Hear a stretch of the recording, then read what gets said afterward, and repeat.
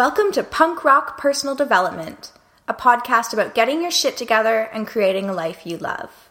I'm your host, Sarah Stars, and every week I speak to inspiring badasses about the nitty-gritty of how they live with passion and purpose. My guests and I might embrace a bit of woo-woo every now and again, but we also get really honest about what it takes to grapple with your demons, transform your life, truly accept yourself, and strike out in the direction of your dreams. Because personal development only works if you do. That's what's so punk rock about it. Hello, and welcome to Punk Rock Personal Development, episode 17. You can access all of the show notes for this episode at Sarah Stars, that's STARRS, sarahstars.com/podcast/17. Today's obsession is from Tiffany from theardentwell.com. She says, I'm really into A Course in Miracles right now. I put off reading it for a long time, since it always felt too religious to me. But one chapter in, it's like I'm having aha moment after aha moment. So every night I'm devouring that, an ebook I found with channeled conversations from ascended masters from the 40s of all things, and doing angel meditations. It's been a weird few months, but I feel like my lights are on, and that's pretty sweet. To let me know what you're obsessed with, send an email to hello@sarahstars.com and I might feature it on a future episode. Today's interview is with Carolyn Elliott. Carolyn is a life coach, a writing teacher, and a legit witch. In this episode, we talk about her recovery from addiction, how she got seriously interested in magic, and you can too, why her deepest desires go way beyond a 4-hour work week, the problem with most personal development content, and so much more. Carolyn is not afraid to go really deep, and I found our conversation to be absolutely life-changing. It might be my favorite interview yet. I can't wait to share it with you. So let's dive right in. Hey Carolyn, how are you today? Hey Sarah, I am wonderful. Well, thank you so much for being on the show. I've been really looking forward to it. Yay, me too. I've been listening to your older podcasts. I was just listening to your interview with Kathleen Shannon and gave me a lot of pleasure and insight. Oh, thank you. Well, so for anyone who is just being introduced to you for the first time, can you share a little bit about your story and sum up what it is you do? Sure. So I like to sum myself up by saying I'm a bad bitch with a bodhisattva vow. And what I mean by that is I'm very committed to the liberation of myself and of everybody else from suffering. And at the same time, I'm not really into like the coddling version of compassion. I can get a bit tough. So my work is dedicated to helping people become absolutely shameless. And by that, I mean helping them to integrate every part of their being, every part of their shadow, so that basically they are completely free and completely unstoppable. And by people, I mean everyone, but I do have a special interest as a woman in helping other women. So I would love to hear about a typical day in your life, if you have one. What are the routines and rituals that anchor your day? Sure. So, wow. I usually wake up in the morning and go to a cafe here in Bali. There's a lot of beautiful ones. I'm super spoiled. And I will drink my coffee and play around online. So I just look up things that I'm interested in. I just, gossip with my friends on instant message and have fun while having my coffee and having breakfast. Then I usually get down to business. Oh, I'm sorry, I skipped parts. I give offerings every morning. So I have an altar and I give offerings of water, candles, incense, food to my spirit allies, basically my own inner genius and the local spirits and the deities that I work with, which are Jupiter and Kurukale. So that's an important part of my morning. Can't skip that over. But after that, I'm at the cafe, I play around, then I start to work. And the main work that I do is writing. And of course, I answer my students' questions in the course groups that we have. I feel like I'm trailing off from the main question because you were asking about like personal developments type stuff, right? Like rituals. It's great to hear about a day in your life, though, so feel free to trail off in whatever direction feels good. Okay. Well, I can tell you that some of the things that I do that support my personal development involve taking a lot of supplements. I take a lot of green juice, a lot of ginseng, maca, and I do a lot of intensive meditation and ritual, like literal magic ritual. And so I have a question that is just something I've always wondered, and it kind of ties into something that you just said. So for anyone else who might be wondering, when you leave an offering on your altar, what happens to it after the day you've left it? That's a great question. So I used to wonder about this too, and there's people who have different ways of dealing with it, but I sort of take my cue from the Balinese. They give offerings 4 times a day, and mostly they just leave the offerings out and whatever animals are around eat them. And that's kind of the spirit of... So the offering is offered both to the spirits and to the local animals. And what if your altar is inside? Do people kind of dispose of that in different ways? Yes, probably by taking it outside. I mean, there's also the option of after you've left it out for a while, just eating it yourself. I mean, a lot of cultures do that too. I think the Balinese do that also with their major temple offerings when they're giving just tons and tons of food. They're bringing it to the temple for the gods, but then they're also having a feast with that same food afterwards. So the offering is a lot in the gesture of the giving. Thank you. That's very helpful. And so you've just used the word magic, and it comes up a lot in your work, and you talk about working with magical people. So the big question for me is, what is magic, and what does it mean to be magical? Oh, such wonderful questions. So to me, magic is the ability to live in a flow of synchronicity.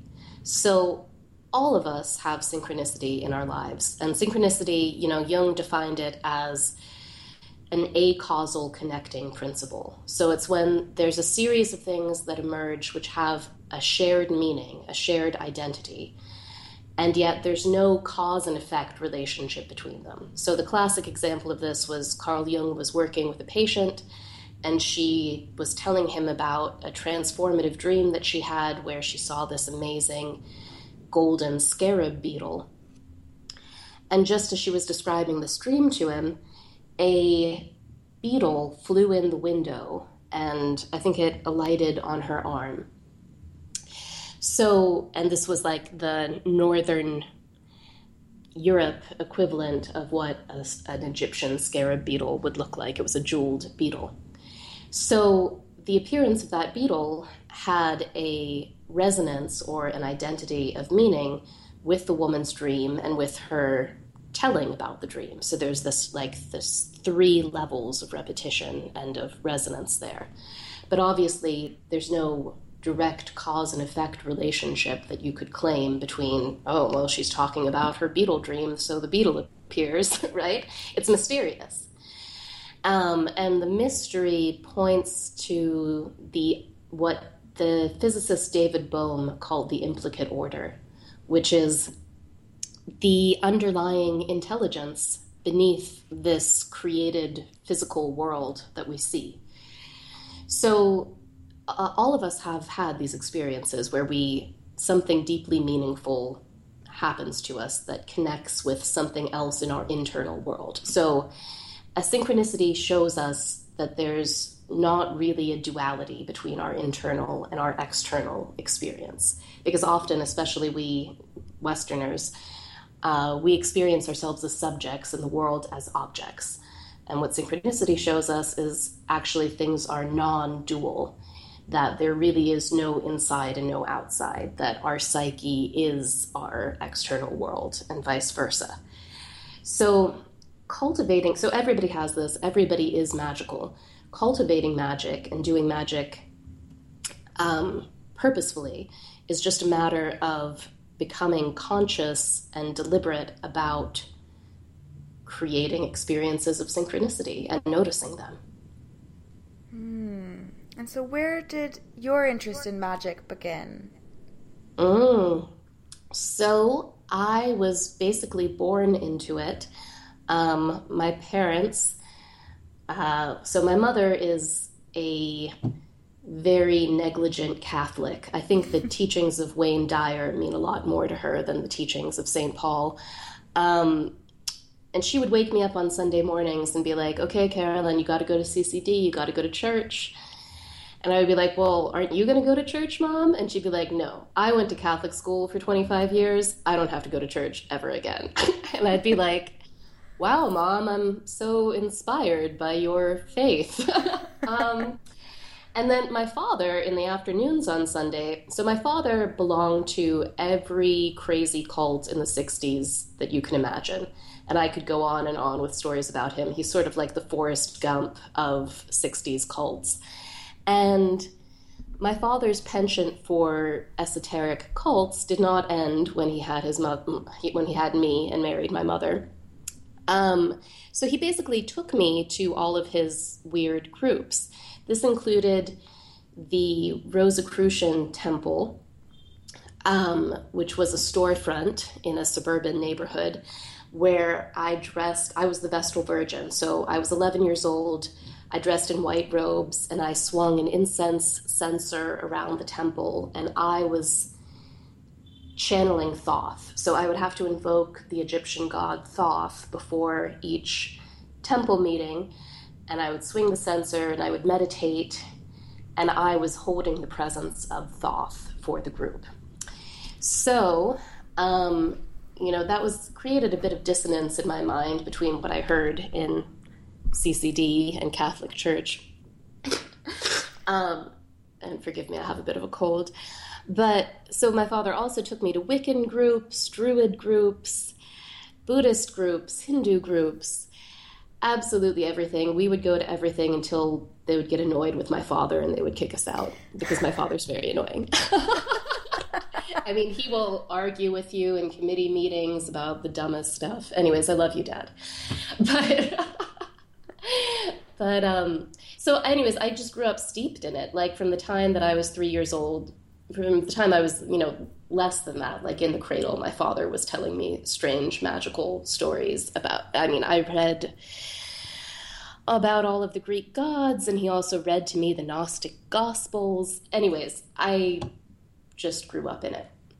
That's so fascinating, and I'm sure there's so much we could dig into there, but I'm curious, how did this magical journey evolve for you over time? Ooh, okay, well, so that's a great question, too. So basically, when I was in college, I was trying to distance myself from the whole magical thing. I was like, that's just dorky stuff that my dad does. I am going to be a normal, contributing member of society, and I tried really hard to get into mainstream Christianity because I've always liked Jesus. I am a major Jesus fan. I consider him to be like one of the greatest witches of all time. And I mean, that's not exactly how I thought about him at that point, but I was going to like normal churches, like Protestant churches. I didn't want to go to Catholic churches. I was sort of full on that. And I did that for a while, and I was just, number one, I was bored, and number two, I was obviously way weirder and thought way weirder thoughts than the people around me. And it just sort of gradually sunk in, like, okay, I'm not going to be able to get away with this. I'm not getting actual spiritual nourishment here, and I'm just going to have to admit that, I'm weird and seek out weirder people. So I did that, and I mean, a big part of my journey also is being involved in 12-step recovery. So when I was a teenager, I got addicted to heroin, and that was obviously a very bad scene. So I got clean when I was 19 and started going to 12-step meetings, which was the best spiritual, magical thing that could have ever happened to me because those people understand magic and miracles at a level that most of society simply does not. Even most, magicians do not. And so I learned the magic of the 12 steps, and, thanks to a higher power, I've been clean. So, let's see, what else? I started hanging around with weirdos again, and I started, I'm trying to make linear sense of this because it's all so strange. I found a bunch of people who enjoyed throwing really weird parties where people could connect at a level.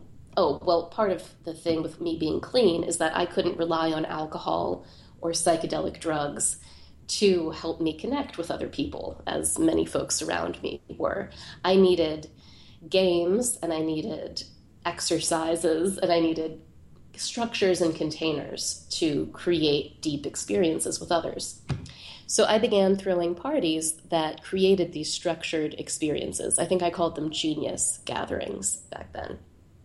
And also at the same time, I was getting my PhD at the University of Pittsburgh in critical and cultural studies, where I was very popular with my students and very unpopular with the faculty, because I believe that poetry and art is all about the cultivation of magic and the soul, and not really so much about analyzing patterns of iambic pentameter, although that's cool too. But anyways, doing all this stuff, and we started doing large-scale rituals, like large-scale summer solstice celebrations. There's this plateau in Pittsburgh, my hometown, which overlooks the city, and it's sort of like land of the lost up there. So we would go up there and have these giant kind of Burning Man style, unpermitted, highly illegal costume parties with a fairy theme. So we would have, it was sort of a Midsummer's Night's Dream theme, and we would have the good fairy camp and the dark fairy camp. And at the time, I was really in denial about my shadow, and I always wanted to be queen of the good fairies, so that's what I was. And, excuse me, I have to cough a little bit. We would do these large-scale rituals, and something that really turned me on to magic was I noticed, and I mean, I could go on and on about the exact details of what the ritual was and how we structured it, but it was basically a ritual battle between good and evil. And I was shocked. So this was, the first ritual was in the summer of 2011, and I was shocked because when the Occupy movement started, and I went down to the Occupy Pittsburgh camp because, hello world, I'm an anarchist. So I went down to see my fellow anarchists at the protest. And I was absolutely stunned that everybody there at the Occupy camp, they were all people who had been at the summer solstice ritual. And they all called me the fairy queen because that's how they knew me. And there's no way that I can prove this, and it's not cause and effect, and you could come up with any, kind of explanation for it that you want. But in my heart, what struck into the core of my heart was that the magic we had done at the summer solstice had helped create unity amongst this group of people, and it helped make at least this particular branch of the protest possible. And that it was important, that relationships were happening, that conversations were happening that were important, and that magic that I had orchestrated and had theatrically performed was part of what made that happen. So that kind of radicalized me, magically speaking. That's so interesting. And so I'm wondering, for someone who is interested in magic but really has no experience of it and didn't grow up in it the way that you did, are there any practices or texts that you direct them to kind of start that journey or start dipping their toes in the waters? Yes, absolutely. Wonderful question. So I will give you the name of books. Well, first of all, there's my book, which is called Awaken Your Genius, which I wrote specifically for people who are just beginning to wake up, just beginning to get interested in magic and want an introduction. And my book, Awaken Your Genius, is available on Kindle for about $9. And it has reading lists in there for other resources that you can check out. And it provides a 7-step hero's journey path to getting in touch with your genius, which is your guiding spirit, which is your creativity, which is what can lead you on your own magical journey of discovery and synchronicity. So there's that. There's a fantastic book called Introduction to Tantra by Lama Yeshe. So Lama Yeshe was a Tibetan Lama, and this is a little bit funny. So a lot of times when I say that I'm a witch, people think that I'm a Wiccan, and I am not, alas, a Wiccan. I actually have, as I mentioned earlier, I have Bodhisattva vows. I'm technically a Buddhist. So Tantra is the magical side of Buddhism. And Lama Yeshe just gives the most beautiful, most compassionate, most stirring and funny explanation of how that deep magic of liberation works. So I highly, highly, highly recommend Introduction to Tantra by Lama Yeshe. And I also have a course. So I'm teaching it right now. It's called Influence, and it's a 12-week course on practical magic where we have a Facebook group and we have bi-weekly course meetings, and we have lots and lots of assignments, like highly worthwhile assignments to do. Like, people are telling me that their lives are being dramatically changed and that their synchronicities, their positive synchronicities, are dramatically, rapidly increasing, and we've only been at it for 4 weeks. So my next iteration of that class will open for registration in the middle of January. And if people want to find out about that class, they can go to my website, Bad Witches, which is a magazine that I co-edit with my friend Laura Geyer and with the help of my assistant, Lena Bolt. And Bad Witches is also a fabulous resource. It's an amazing magazine that's basically, we call it magic for smart people. So it's filled with cutting-edge thought about magic and a lot of non-Wiccan, non-New Age magic. So hoodoo, traditional witchcraft, tantra, those are things that we like to talk about on Bad Witches. Anyways, so you can go to the Bad Witches site and sign up for the mailing list. And when you do that, then you will get announcements about the enrollment period for Influence. So there's so many other cool books that I can mention. Let's see. Oh, I know. Advanced Magic for Beginners by Alan Chapman is a hugely wonderful book. It is hugely, magnificently wonderful. Please, please read it. I beg you to. Also, if anybody out there listening, I think Alan Chapman is from England, and I've been trying to get in contact with him because I have a genius idea that I want to share with him. And he does not exist online anymore. Like, he shut down his Twitter, he shut down his website. I have no idea what he's doing. Maybe he's in some secret magical retreat. But if anybody out there in listener land knows how to get me in touch with the genius magician Alan Chapman, please do so. Amazing. And I will be sure to share all of those links in the show notes for anyone who wants to check them out. Mm-hmm. So you mentioned that you have a PhD in English literature and you spent some time teaching poetry in Pittsburgh. What led to your current work as a coach? Oh, awesome. Yeah, so basically they got really sick of me at the University of Pittsburgh. Yeah, because I refused to grade my students. I automatically gave everybody A's because I couldn't see the point of grading somebody on a poetry writing class. Seemed beyond idiotic. Poetry reading, actually, that's what I technically taught, was reading poetry. So everybody got an A, and we basically had parties all the time because poetry is festivity, poetry is celebration, poetry is experience. Poetry is the art of making your soul, and the things that we call poems, those are just like the accidental artifacts that happen to occur in the process of living an awesome life.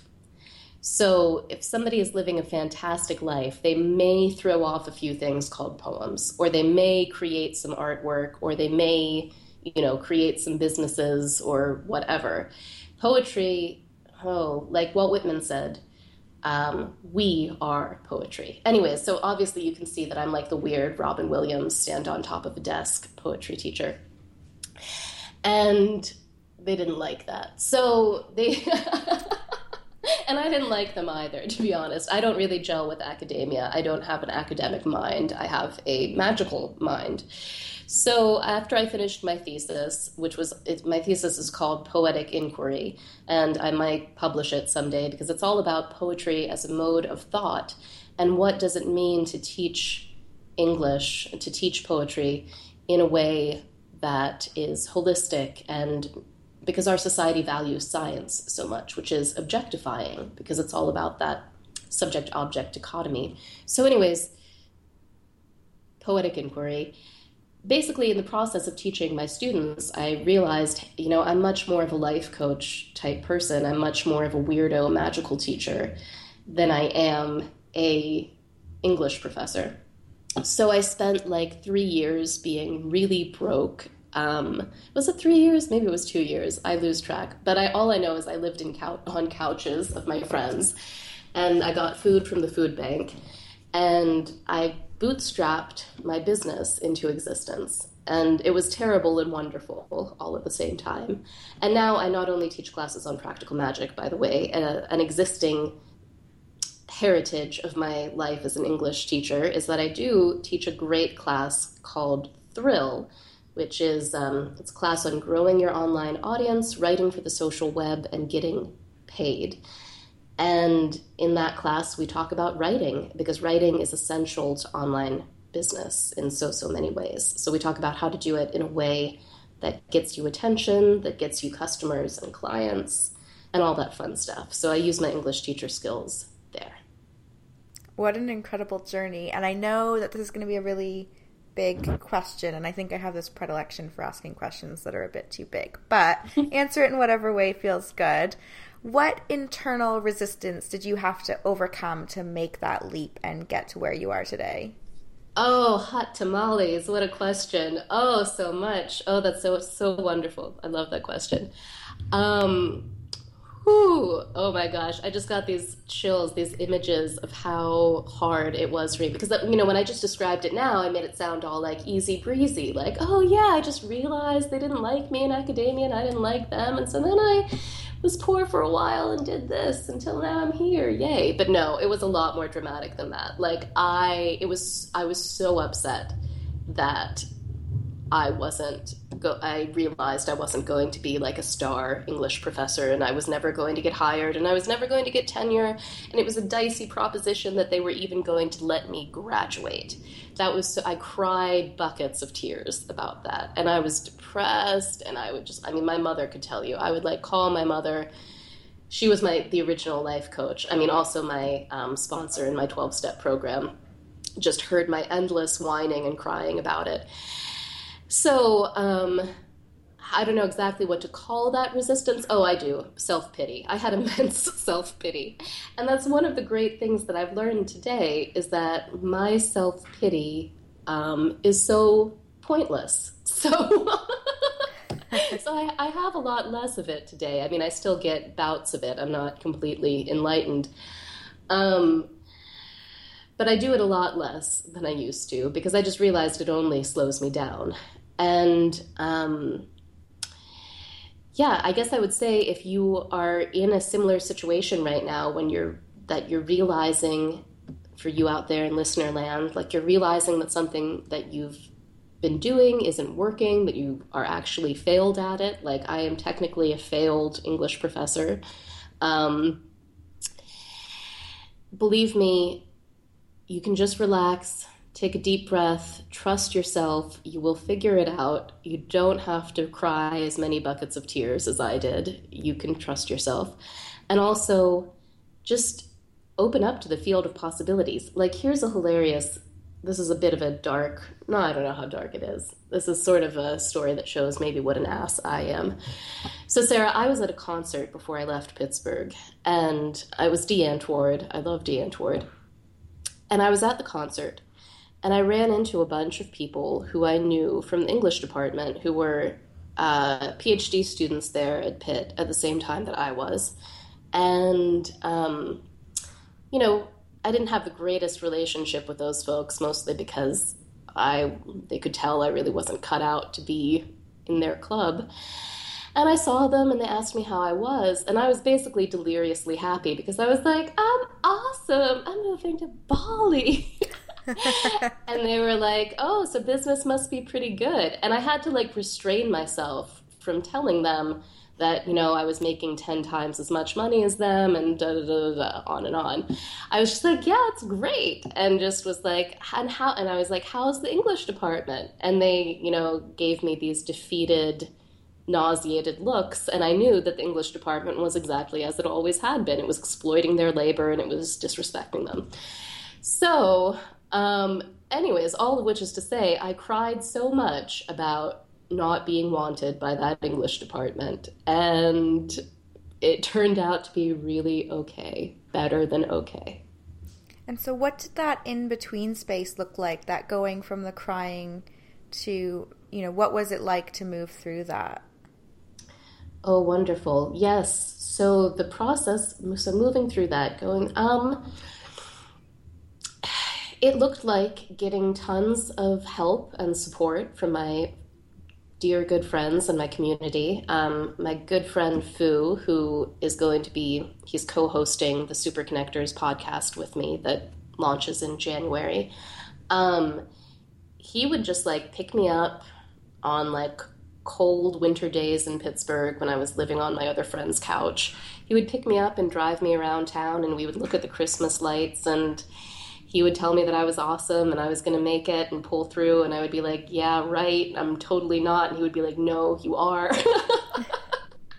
So, I relied so much on other people and community to help me.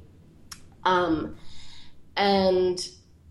just like deliberately making the choice. I am a total getting things done nerd. Do you know what that is? David Allen, Getting Things Done? No.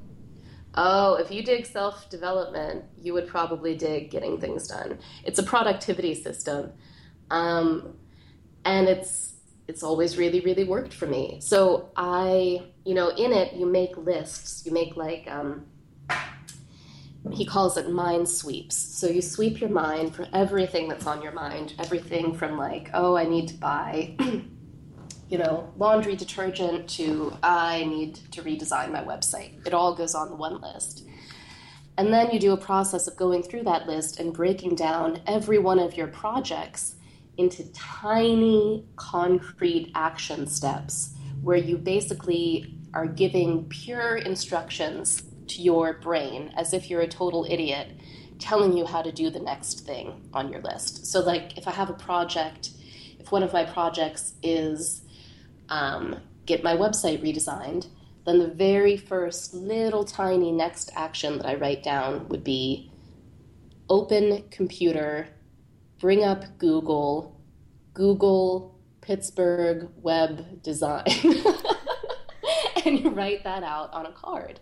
And I have to do that because I'm so, I get overwhelmed so easily. So that technique of breaking projects down into really hyper-specific next actions has been a giant part of what I've done and what's kept me going. And I also invested money that I didn't really have in coaching and classes and, means of improving myself. So I get a little bit hesitant when I share that with people because I also have known people who get themselves way, way, way, way, way into debt with like kind of shystery gurus that I wouldn't recommend. But at the same time, there's a fine line because truly, like, I needed business education. Like, all I knew how to do was was write and read poetry. And I didn't know how to do any marketing. I didn't know how to do sales. The very thought of selling something made me like physically ill. I was so freaked out by it. So I needed people who could mentor me and who could show me the attitudes and the techniques and the strategies that, would make that possible. And I paid a lot of money for that. And part of the reason why I like to offer Influence and Thrill, the courses that I teach on magic and on online business and writing, at what I consider to be pretty accessible price points is because I really want tons of people to have this information, and I don't want it to be as hard for them to figure it out as it was for me. Yeah.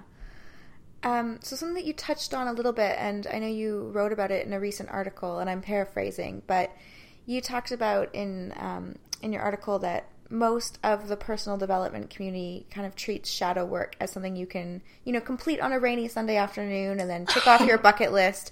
And in reality, it's this long, radical process of integration that's going to crack you open and change you forever.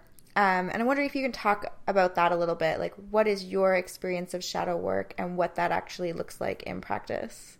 Whoa, mama. Oh boy, this is another great one. So my my experience of what shadow work looks like in practice. So when I said I do a lot of intensive meditations, that's what I meant. I do tons of shadow integration work all of the time. So the specific practices that I use include the work of Byron Katie, which you can learn how to do quickly and easily. You just go to her website, www.thework.com, and she also has an amazing, talk about fantastical magical books, the audio recording of Byron Katie's book, 1,000 Names for Joy, which is her interpretation of the Tao Te Ching, is one of the most magical books ever. Byron Katie is like the greatest witch alive, according to me. I'm sure there's other great witches alive, but she's the most prolifically publishing one. I do that, and I do a number of other practices that it would take me a bit too long to explain right now, but which I would be, I teach them in my courses, and they're very intense, and they're very effective. And basically what I find is that, yeah, exactly, that is my giant frustration with most self-development, new agey type stuff, is that it really underplays the amount of absolutely changing your concept of yourself that goes into manifesting different results. So, for example, the thing that I'd like to talk about these days is I used to have I like to call it a havingness level. I had a havingness level for $1,500 a month, and that was it. And that was what my salary was when I was at the University of Pittsburgh, and even after I left them, that was still just about what I would pull in every month with my random freelance writing work stuff that I would do. And I couldn't seem to make more than that, no matter what I tried. And I realized, this is a magical problem. This is like a pattern in my soul that is being repeated in the outer world. So I became willing to do the shadow work to change that. And now my havingness level for money is much greater. It's anywhere between $5,000 and $10,000 a month. And obviously, I created a business that supports that money coming in, like it doesn't drop on me from heaven. But it kind of does. I mean, there kind of is a magical component to it, where before, for the life of me, I couldn't even allow myself to figure out the proper business procedures and that would allow me to have this. And once I did the shadow work, it was relatively easy for me to figure out the moves to make that would allow me to have this. So the shadow work that I did for that involved realizing how much of my identity, and in the book Introduction to Tantra, Lama Yeshe talks about this. He says we all have a self-pity identity, and that's what our ego is. Our ego is not our personality. Our ego is not our individuality. It's basically this like barnacle of self-pity that we carry around in us. And my self-pity identity was very attached to being poor. My parents never had much money. We were on welfare at various points. I mean, my dad was a crazy occultist, so I had that ingrained in me. And I felt, I had to realize that there was a part of me that, as much as my conscious mind said, oh, I hate being poor, I hate having to wait in line on a freezing day at the food bank, it's humiliating. I hate not having health insurance, it's humiliating. I hate, having to sleep on my friends' couches, it's humiliating. And yeah, it kind of all was humiliating. But what I had to realize, what the shadow work was there, was to realize that there was a part of me that loved being poor, that loved it so much, because I didn't have to deal with upsetting anybody who might be jealous or envious by my success. I didn't have to make decisions about where to live. Like, I might, if I had money, I might be able to move away from Pittsburgh. I don't want to be faced with that decision.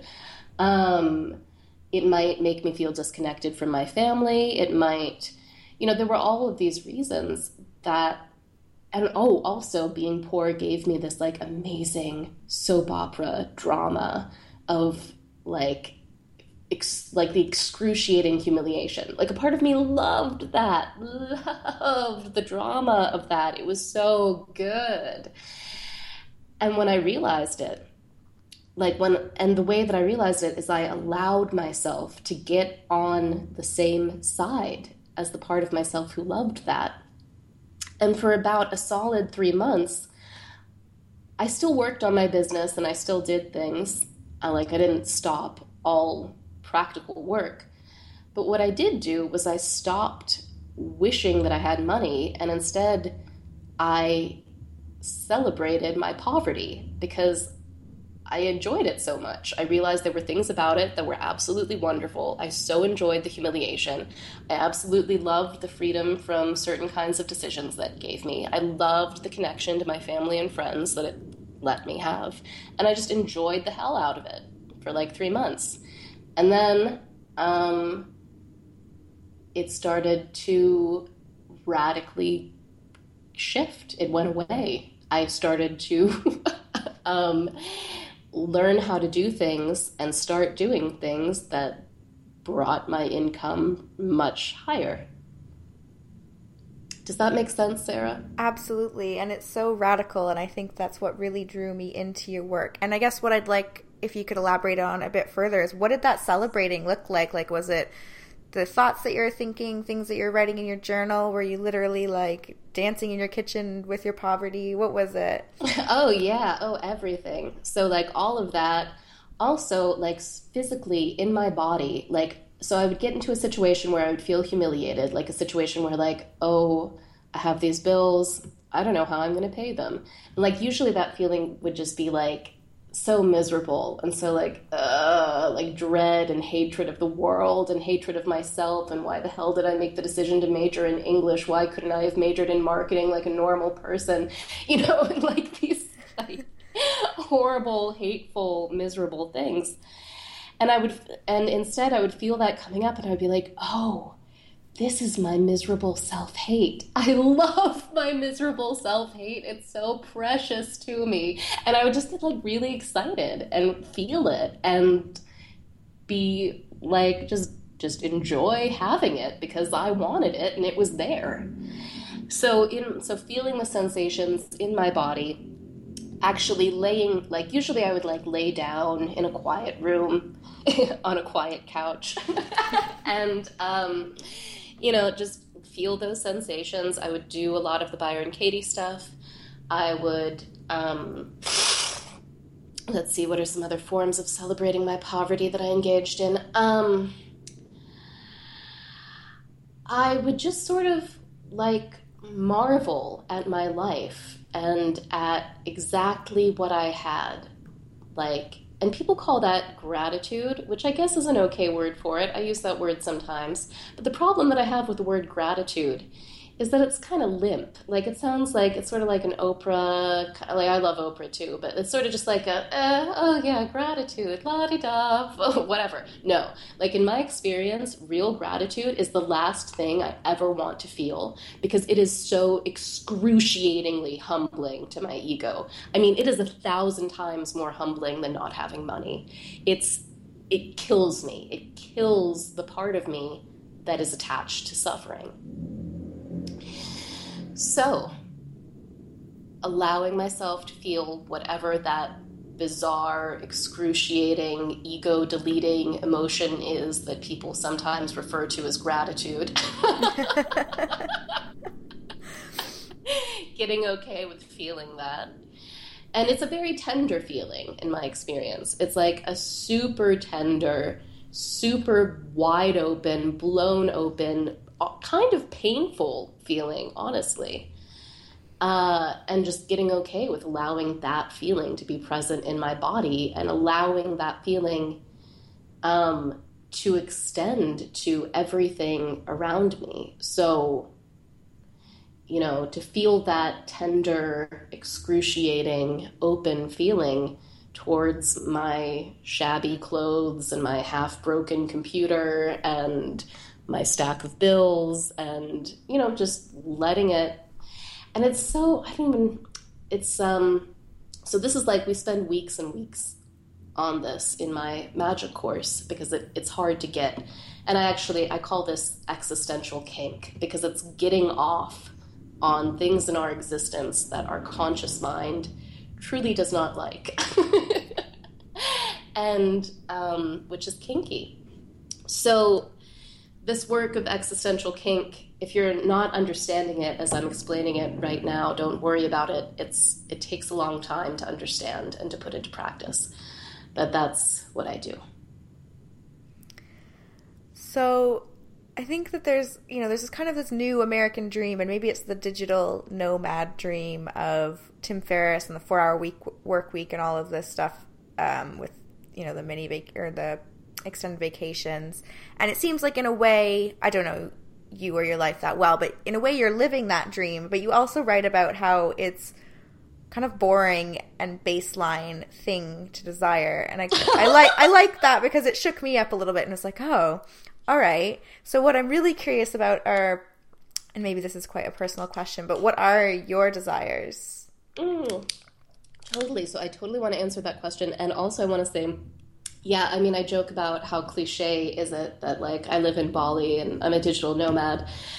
And I also don't want to, totally, it's not the end all and be all of everything, but also for those of you listening out there, yes, it is as awesome as you are imagining. And yes, you totally should go for it because it's freaking great, Sarah. I'm not going to lie. It's awesome. It is awesome. There's nothing about it I don't like. I get to scooter around this beautiful tropical island that looks like God created it while high on mushrooms and in a really good mood. It's like this fantasia. And there's beautiful, anyways, I could go on and on about Bali, but definitely become a digital nomad and spend time in places like Bali. Yes, shoot for that. I did. It was great. But yeah, it's not the end all be all of everything, right? So now that I'm here, what I want, what I desire the total liberation from suffering of myself and all beings. And to me, what that means is I desire that we be totally liberated from shame, that we be totally liberated from alienation from one another, that we be completely liberated from unconscious patterns of attachment and aversion, which is basically what addiction is. So, I mentioned I have this background as a heroin addict, and that some of the most potent magic I ever learned is 12-step magic.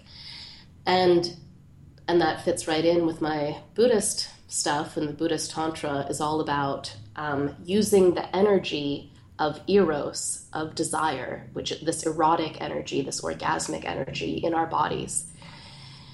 Using that energy, and rather letting that energy be trapped in obsession or in fear or avoidance, taking the strength of that energy and using it to move us towards freedom. So that's my big desire. That's my huge desire, is I want everybody to be free. Some more modest desires, or to anchor that desire into physical reality. Some dreams I have include, I want to run a oh my gosh, I have not said these things out loud to anybody but my best friends, and they're gonna sound completely crazy. Let me think, how completely crazy am I willing to sound? I'll just say I desire to create various organizations that support people in this work of liberation. So one of the organizations that I am working on creating is a society of mutual support where people, so this is sort of like, people call it a mastermind. I'm not the biggest Napoleon Hill fan. I don't know if I want to use the word mastermind, but Napoleon Hill is cool and everything. I'm just like, whatever. There's a lot of people who wrote more interestingly about what he had to say. But, so I want to have a mastermind group. See, there, I can't get away from that word. I want to create that. I want to create a resource where people can be connected and where they can, where we will play a game of opening opportunities to each other. So that's the secret society dimension of this thing that I'm planning on creating that I hardly even have a name for yet. So far in my mind, I call it like the Super Connectors Secret Society, because I want to bring together, I have this podcast that we're working on creating called Super Connectors. I love connection because it's the opposite of alienation, which means that it's the opposite of addiction. So I want to bring together people who are awesome at connecting, who are leaders, basically. And I want us to open doors from one another in a specific game-like format that I've designed. So that's something that I want. I want to, pretty much, if we want to be completely honest, Sarah, I'm working on creating a media dynasty, not unlike Oprah or something. So I want to create a media dynasty. What do I want? Have you ever seen Mr. Robot? No. Oh, I highly, highly recommend that to you, Sarah, especially if you like punk rock, because it's super punk rock. I want what Mr. Robot wants. I want global jubilee. I want an elimination of all debt. I want, oh boy, I want to see a complete change in the way our world operates. And the means by which that will happen, I'm not sure what those are. But like I said, I am an anarchist. And while I have a business, and I'm obviously a capitalist in that sense, I am not a corporatist. So while I can't avoid corporations, and I work with them in some capacities sometimes, the way in which corporations have taken over our world is not okay with me. So I'm exploring and actively seeking out ways of drastically changing the way that our economy works. So I'm interested in things like Bitcoin, which is a decentralized currency. I could go on and on for a long time about currencies. That's another thing that I mentioned in my article, which is that a lot of new agey self-help people will be like, oh, money is just energy. It's cool. You can make money. It doesn't hurt anybody. And it's like, I understand that, yeah, those people are trying to encourage folks to go out and start businesses and not feel like they're, hurting people by doing sales. But to me, it's important to understand that the way that money is currently structured in our world is not neutral. It's not okay. It's deeply, deeply systematically messed up. And I live in the painful paradox of how messed up that is, because I want to have money, I want to have a business, I want to enjoy money. But at the same time, I'm not under illusions that it's a uncomplicated, politically neutral thing. It absolutely is not. So there's that. And I forgot what I was saying, but yes. Oh, thank you for sharing that with us. And I think it's almost like a challenge or a dare for us to dream and desire bigger and deeper. Mm-hmm. Thank you. Yes, please. So you've alluded to a couple, and I'd love to hear a little bit more about what projects you're working on these days. And also for those who feel drawn to, how can people work with you and support your work? Fantastic question. So, wait, what was the first part of the question? The projects that you're working on. Oh, the projects that I'm working on. So the projects that I'm working on, Mostly thrill and influence and the Superconnectors podcast. I'm also trying to write a novel for NaNoWriMo right now because I may be entirely crazy. Um, so that's what I'm doing. And if people want to work with me, the best thing to do would be to get on both of my email lists. So I have a separate email list on my own website, carolyngraceelliott.com. That's sort of my business writing teaching email list. So if you get on that one, you will get the updates about my Thrill course as it evolves and as I teach it. The other mailing list is on Bad Witches. So if you join the Bad Witches mailing list, you will also get the updates about the weird witchy magic stuff I do, including the opening of my next influence class. I do work with a select amount of people one-on-one, but that's rather pricey to work with me one-on-one because I like to devote most of my energy to teaching large groups of people. But if you just are absolutely called, you think that we could do fantastic work together, I am, in fact, a world-class coach, so you can contact me. We can see if that would fit. And I am working on creating this secret society mastermind type thing, which also involvement in that will be pricey as well because, well, it's going to entail a lot and it's a big commitment, it's a big investment. So if you're interested in talking to me about the secret society, you can also email me at carolyngraceelliott@gmail.com. Amazing. And so the one thing that I ask everyone, and it could be absolutely anything, is what's one thing you're obsessed with these days that's making your life better? I enjoyed that question so much. Okay, I'm going to have to think. I'm going to have to get a little bit, something that I am obsessed. So I have, real quick, 3 answers. Number 1, scootering. I was always afraid to ride a scooter, and I'm doing it in Bali, and it's so much fun. So if you can get your hands on a scooter, I highly recommend that. Number 2, I'm pretty darn obsessed with supplements these days in terms of, like I mentioned earlier, the maca, the ginseng, any kind of supplement, or I guess they call it nootropics, like things that can help me function better as an entrepreneur and as a writer. I get really into that. And I'm really into ginger right now. So I'm obsessed with drinking, and I have a cold, so it's great. They have drinking, I make this tea with like a teaspoonful of powdered turmeric, a bunch of finely chopped ginger, and like the juice of a lime, and some honey, and stir that up, and it's like the greatest thing ever. Like turmeric is super anti-inflammatory, super antioxidants. It's wonderful. And there's another thing that I'm obsessed with. Oh, the other thing that I'm obsessed with is Mr. Robot and Christian Slater specifically in Mr. Robot. That makes my life so much better. Also, of course, Benedict Cumberbatch. Like many other people, I'm obsessed with Benedict Cumberbatch.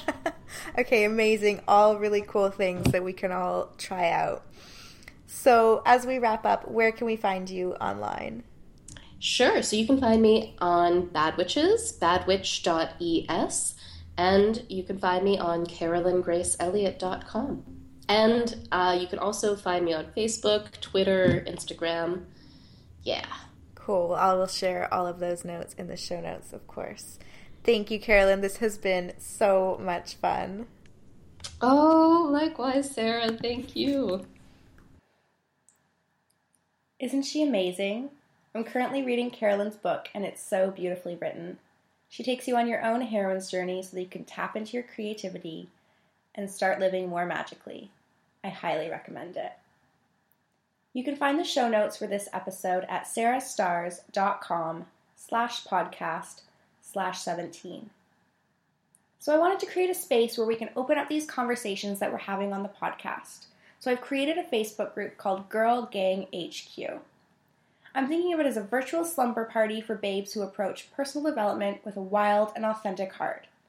Maybe you collect crystals but aren't sure about their energetic powers, or get squeamish around the word God but consider yourself spiritual. This is a space to have open and supportive conversations, to explore our beliefs, to share the practices and experiments we're implementing with people who get it, and to ask for support and advice with the issues we're just not sure other people will understand. You can find it by searching Girl Gang HQ on Facebook or clicking the link in the show notes, and I'll approve your request ASAP. Thank you so much for taking the time to listen to the show. If you've enjoyed it, please leave a rating and review on iTunes.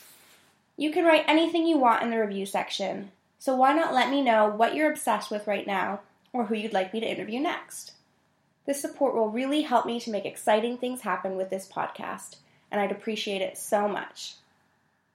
Next week, I'm interviewing Michelle Bobrow from The Holistic Wallet. Michelle is a personal finance strategist, and she helps the creatively inclined tap into their left brains and set financial foundations they can stand up and shout from. We're going to talk about what finance even has to do with personal development, how to get over your limiting beliefs about money, and where to start with when getting your financial house in order, and so much more. Until then, do something to get your shit together and create a life you love.